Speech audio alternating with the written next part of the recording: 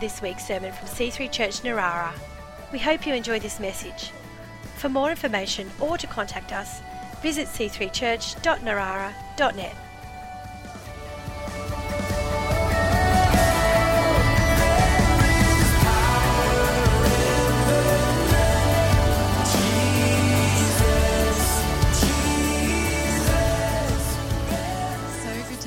This morning. We are so blessed. I'm just standing here in the front row this morning, enjoying the worship and just feeling like we've just connected with heaven. Where else would you rather be on a Sunday morning than in this house, touching heaven and praising God and being with your church family? We are so blessed. Praise the Lord. Let's pray. Father, you are good. We acknowledge your goodness right now in this place, here this morning, God. We declare that you are good and you have good things in store for your children. And one of those things this morning is to grow and to change and to become more like you. And so we will. God, help us this morning to be open to the Holy Spirit ministering to us right now. We want more of you. We want to know you more. We want to understand more of your ways. Thank you that you are with us this morning. Bless this day in the name of Jesus. Amen. Hallelujah. So, as Hudson said, we are powering through the book of James. We are studying it, we are learning about it, and we are growing. So, it's not too late to join a Connect group if you are not already in one. We're about 2 weeks through of our 5-week course. But, there's a list of names at the back of people who are running Connect groups, and if you want to get involved, it's not too late. Join in, be involved. It's an amazing thing to learn from God and to get personal revelation and to grow. That's a necessary part of who we are as a Christian. But to do all that as a church, that is something else. To actually grow together as the body of Christ. I don't want to miss out on that. I'm so thankful and so excited that we can actually grow and move forward as a church. So get involved. All right, so James chapter 3, here we go. We are talking about taming the tongue. It's a good one. It's a good one. Seriously, yeah, put your seatbelts on. Let's jump in.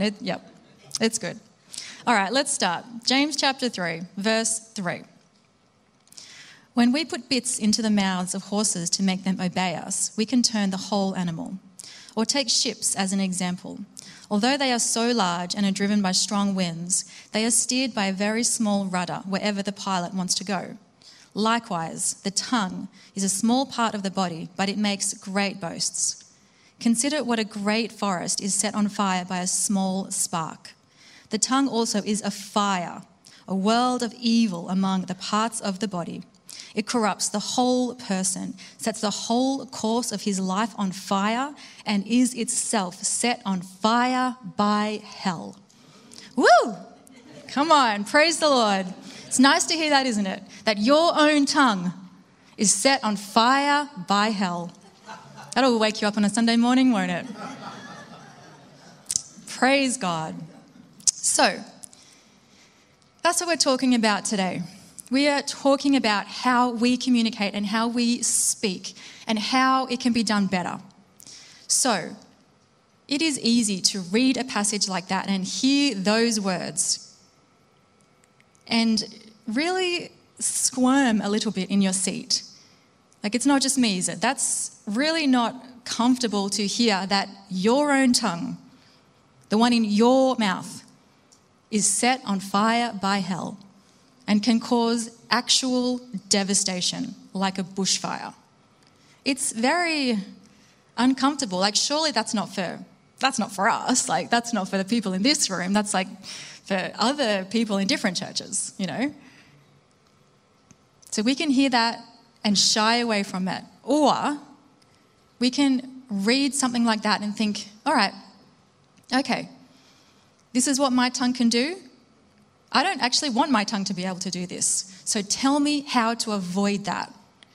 Like, let's read this and let's be a church that takes on the challenge of actually becoming better when God calls us to.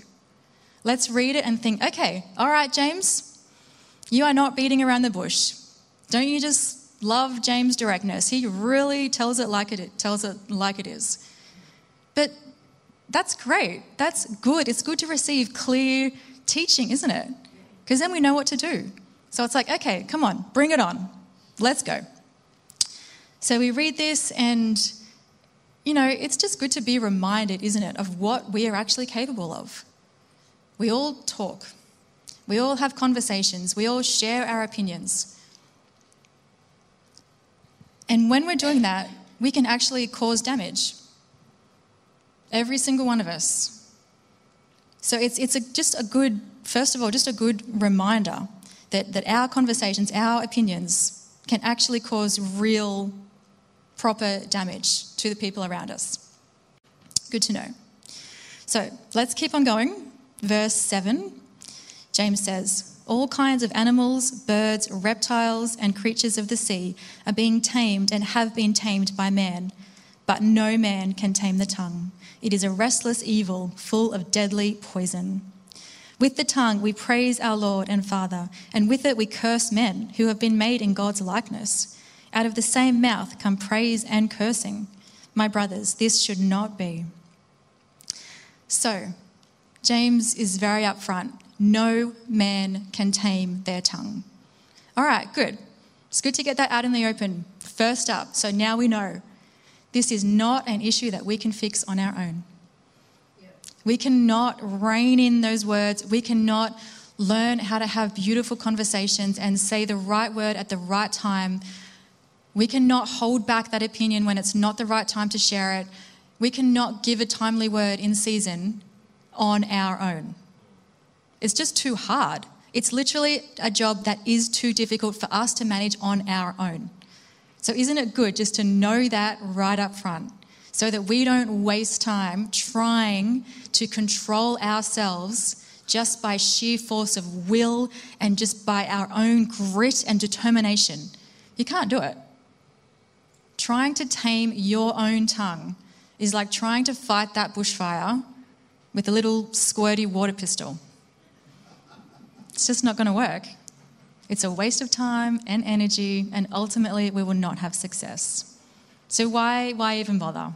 So it's good to know that right from the start. But with God, all things are possible. So with God, we can. You probably remember a time in your life where someone spoke some harsh words over you, maybe, and, you know, really hurt you with what they said. And it could have been years ago. It could have been when you were a child, but I bet you still remember it because it hurt. But it's not actually just those, you know, overtly harsh words that cause damage. If we're not careful, even our everyday conversation and just general chit-chat can actually cause damage. I remembered when I was preparing this message, a long time ago, I used to work in an office, and not the office I work in now, which is the church office, a different office, just to be clear. And I would get to work in the morning, and I had to walk past the office of a colleague, and it was this guy named Peter. And every morning I would walk past and say, "Hi Pete, how you going?"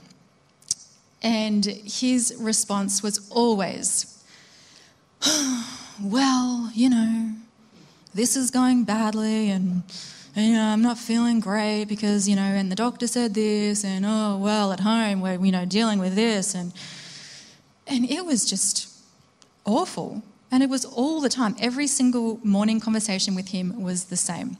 And so it actually got to the point where I just stopped asking him how he was going because I was so sick of it. And so I would just walk past and say, "Hey, Pete," and then keep walking. And you could tell he was like, like, where's my little morning time rant time? He didn't like it. And sometimes he would even get in first and he'd say, hey, Janelle, how are you going? Wanting to elicit the polite response of, good, thanks, Pete, how are you? And I just wasn't having it. I was just so sick of that conversation.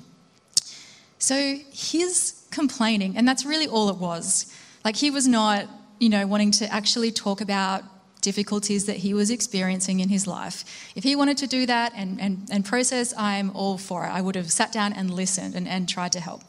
But he wasn't doing that. He was literally just wanting to whinge about his life. And it really affected me and probably many other people in his life, I'm guessing, if that is how he speaks. And so I realised that that's just an everyday conversation, but it really had an effect on me and I didn't like it. So we can be aware of some of the things and some of the ways that we speak that actually affect other people. So things like lying, swearing, gossiping, slandering, being overly critical. Like, obviously those things are wrong and damaging. But at the same time, we can get complacent and things start to creep in. And maybe in your workplace, people there swear a lot. And so you're just hearing that all the time, and then you just kind of start to join in because that's become normal. Or maybe there's some member of your family who likes to ring you up and gossip about the rest of the family, and you've resisted it for a long time, but again, it starts to become normal and you are tempted to join in. And so all of a sudden we find that we're speaking in a way that is not godly and there's no taming of that tongue. Ephesians 5 verse 4 addresses this as well. And it says, let there be no filthiness or foolish talk nor crude joking, which are out of place, but instead let there be thanksgiving. So things like dirty jokes and inappropriate comments, the Bible says that they are out of place. For Christians, they're not right. And so we have to say no to those things. And that even means, don't even be a part of those conversations. If you have to get up and walk away, then do that. We can't always just stand there and let that happen around us, even if we're not a part of it. Sometimes we need to make a stand and just walk away. Even the things that we watch, like the movies or the TV shows, the podcasts that we're listening to, if those kinds of conversations and those kinds of ways of talking are in our heads, then they're a lot more likely to then come out of our mouths. So it's really important to be careful of what we're letting into our minds because they affect us, they influence us. So maybe those things aren't actually an issue for you. Maybe you don't swear or gossip or lie or whatever. But another way that our words can really affect others is simply by talking too much. That is an actual issue that many of us struggle with. My son Archie is great. Such a great kid. He is 4. Actually, he turns 5 tomorrow. Yep, growing up. And while he is truly a delightful child, he really is, he loves to chat. Chat, all day long, every day.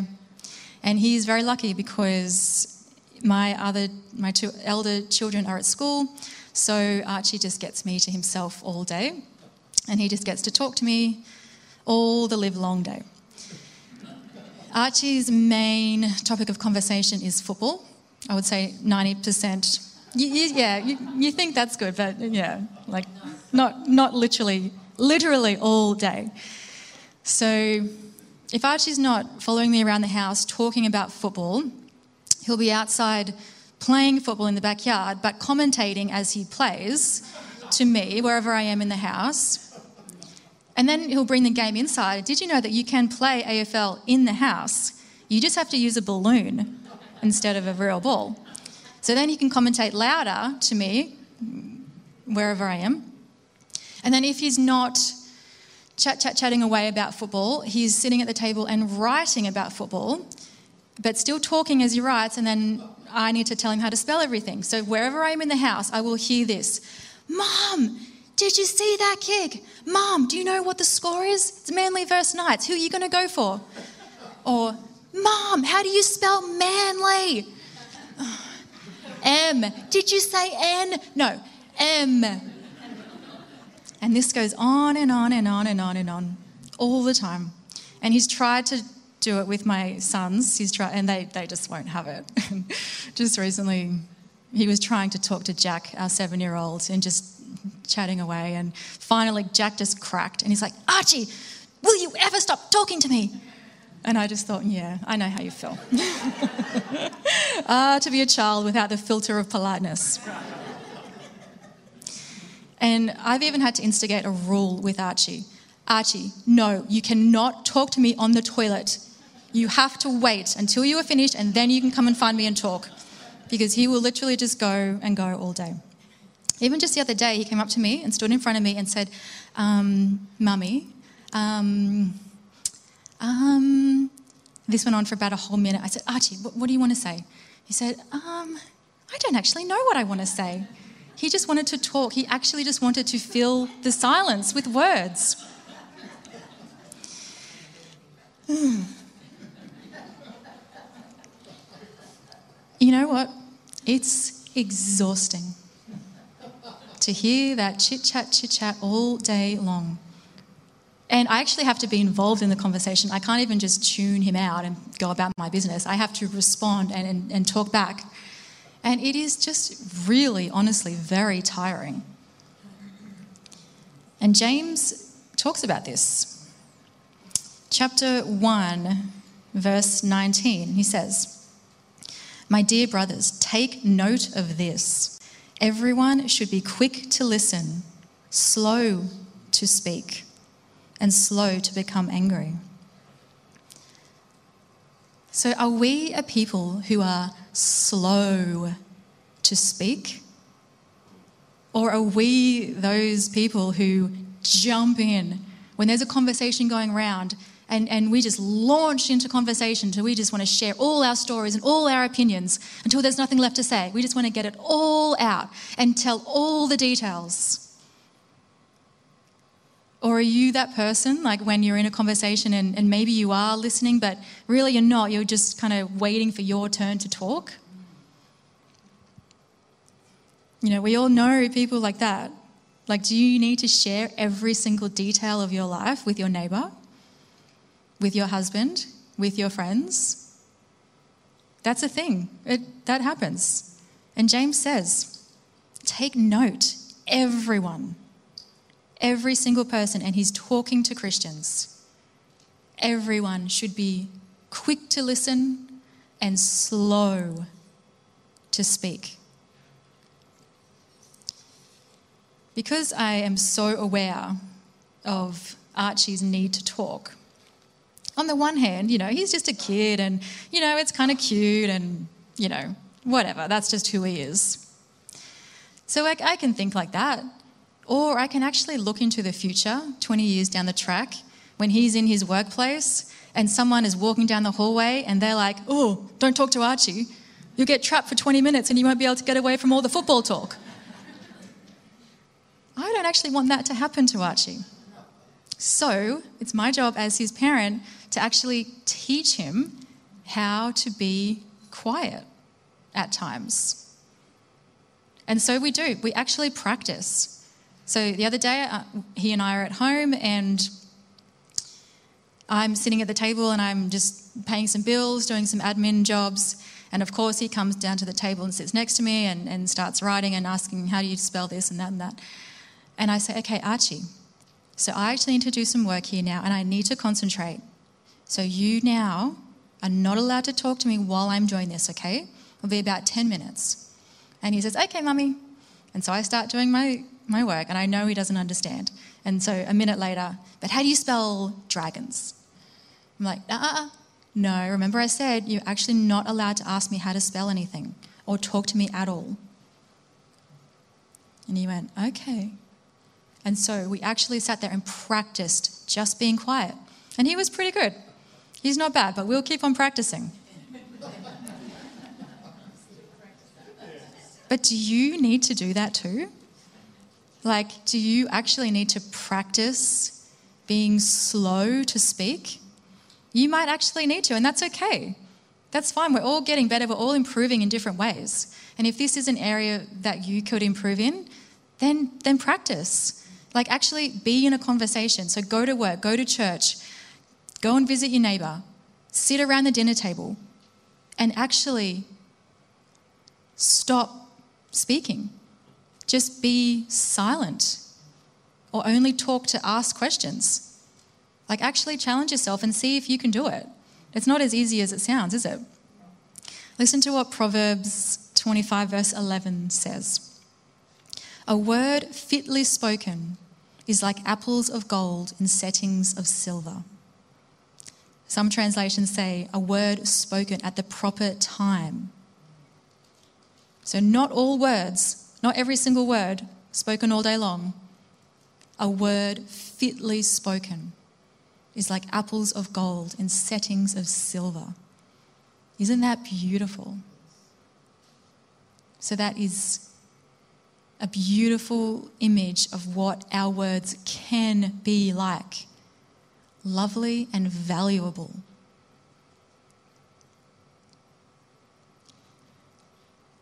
So a final word on taming the tongue from James before we move on through chapter 3.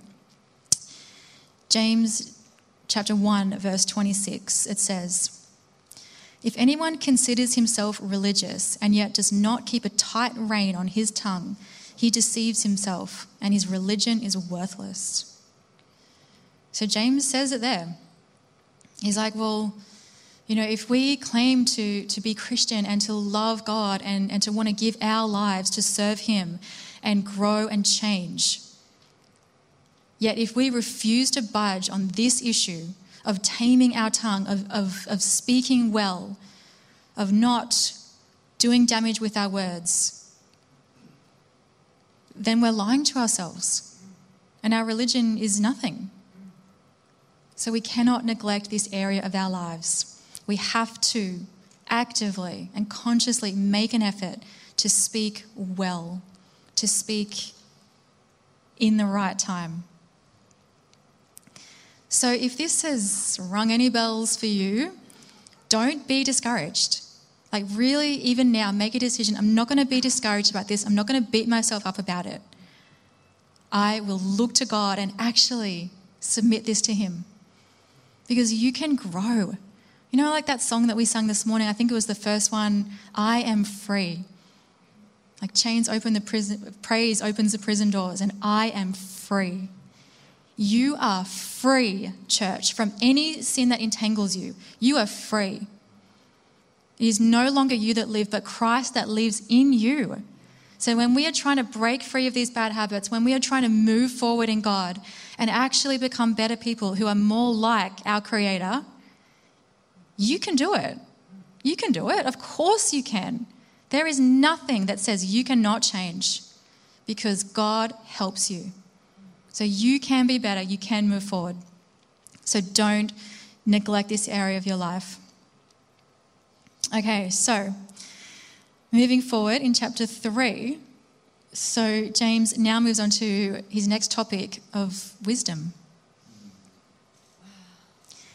So James chapter 3, verse 13 to 17, he says, who is wise and understanding among you? Let him show it by his good life, by deeds done in the humility that comes from wisdom.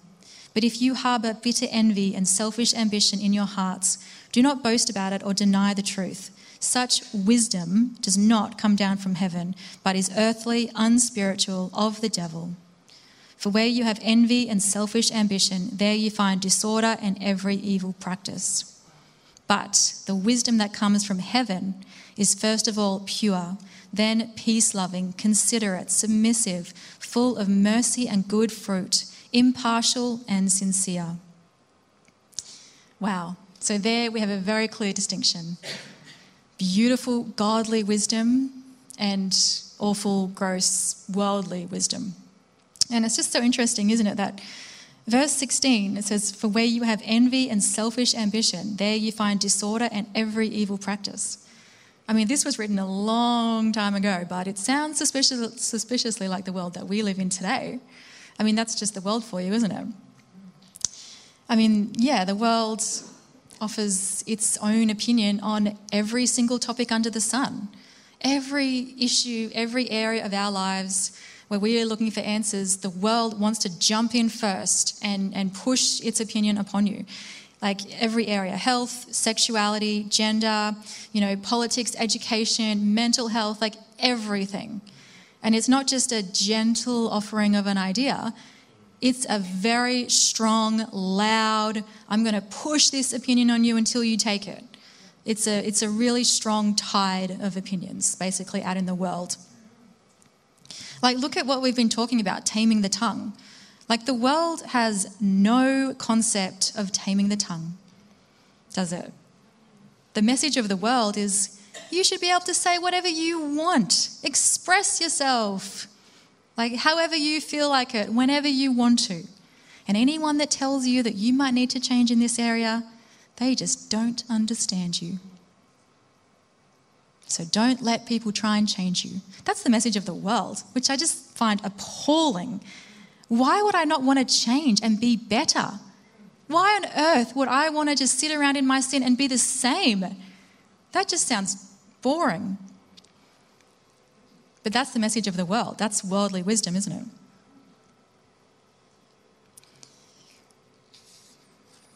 But we don't have to listen to that kind of wisdom. We have godly wisdom straight from heaven. And James wants us to actually know and look around us, and he says, so who is actually wise among you? Know the people who are wise and godly and have actual heavenly understanding. He says, who is wise? Because you are going to need wisdom. If you don't need it right now, like today, then you will need it tomorrow or next week or next month, because some kind of situation will come along and you won't know what to do. And so we need godly wisdom to guide us and lead us into the right decisions.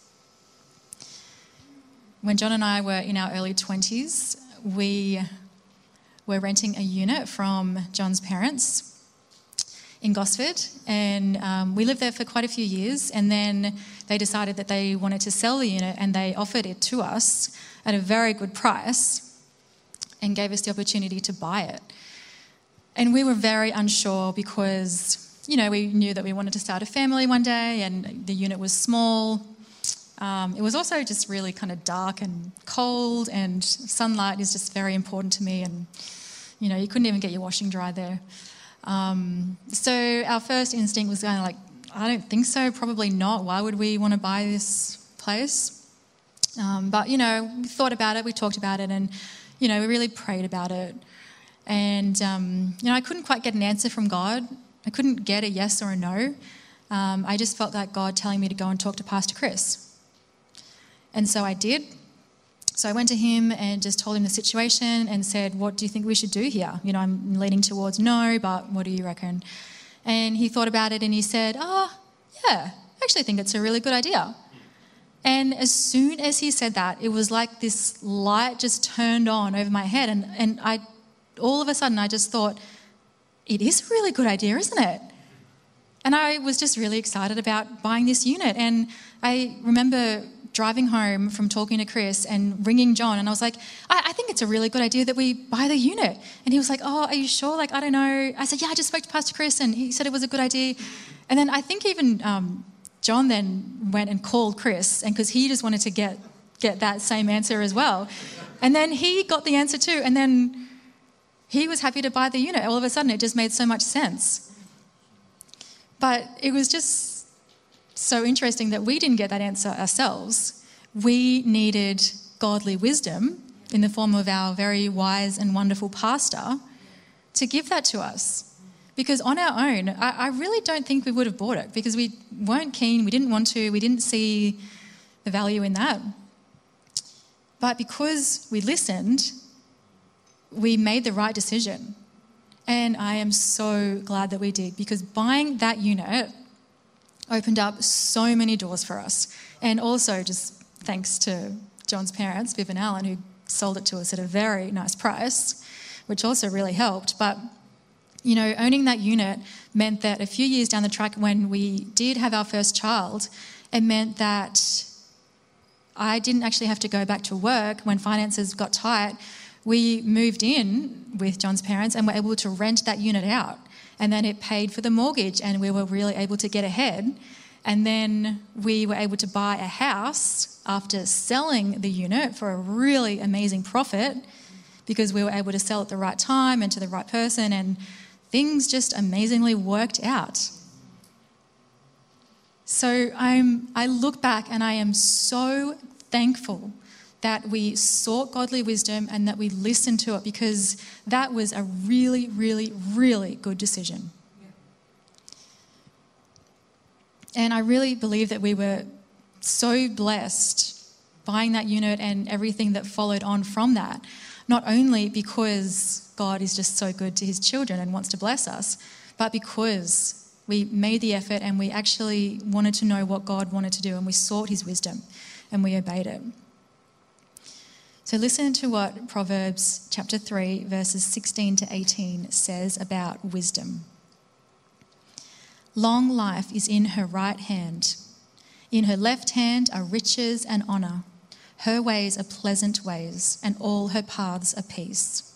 She is a tree of life to those who embrace her. Those who lay a hold of her will be blessed. Can I just get the band to come up, please? So that is the difference between worldly wisdom, which is, it says selfish ambition. You find disorder and every evil practice. That is what worldly wisdom brings. That's the path that it will lead us down if we follow it. But if we actually seek godly wisdom, which is not hard to find, it's not hidden away. You don't have to go on a massive treasure hunt to find it. Proverbs actually says that wisdom calls aloud on the street. So it's there in plain sight, ready for us to follow.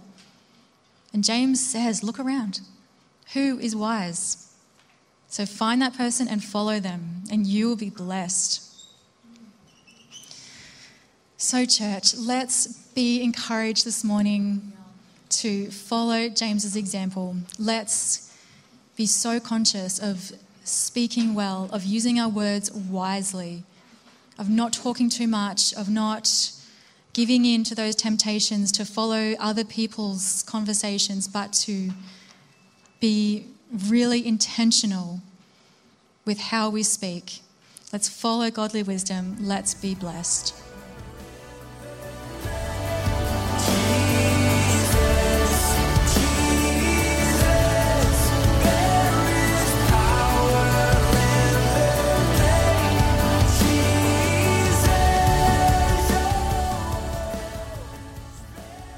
We hope you've enjoyed this week's sermon. For more information or to contact us, visit c3church.narara.net.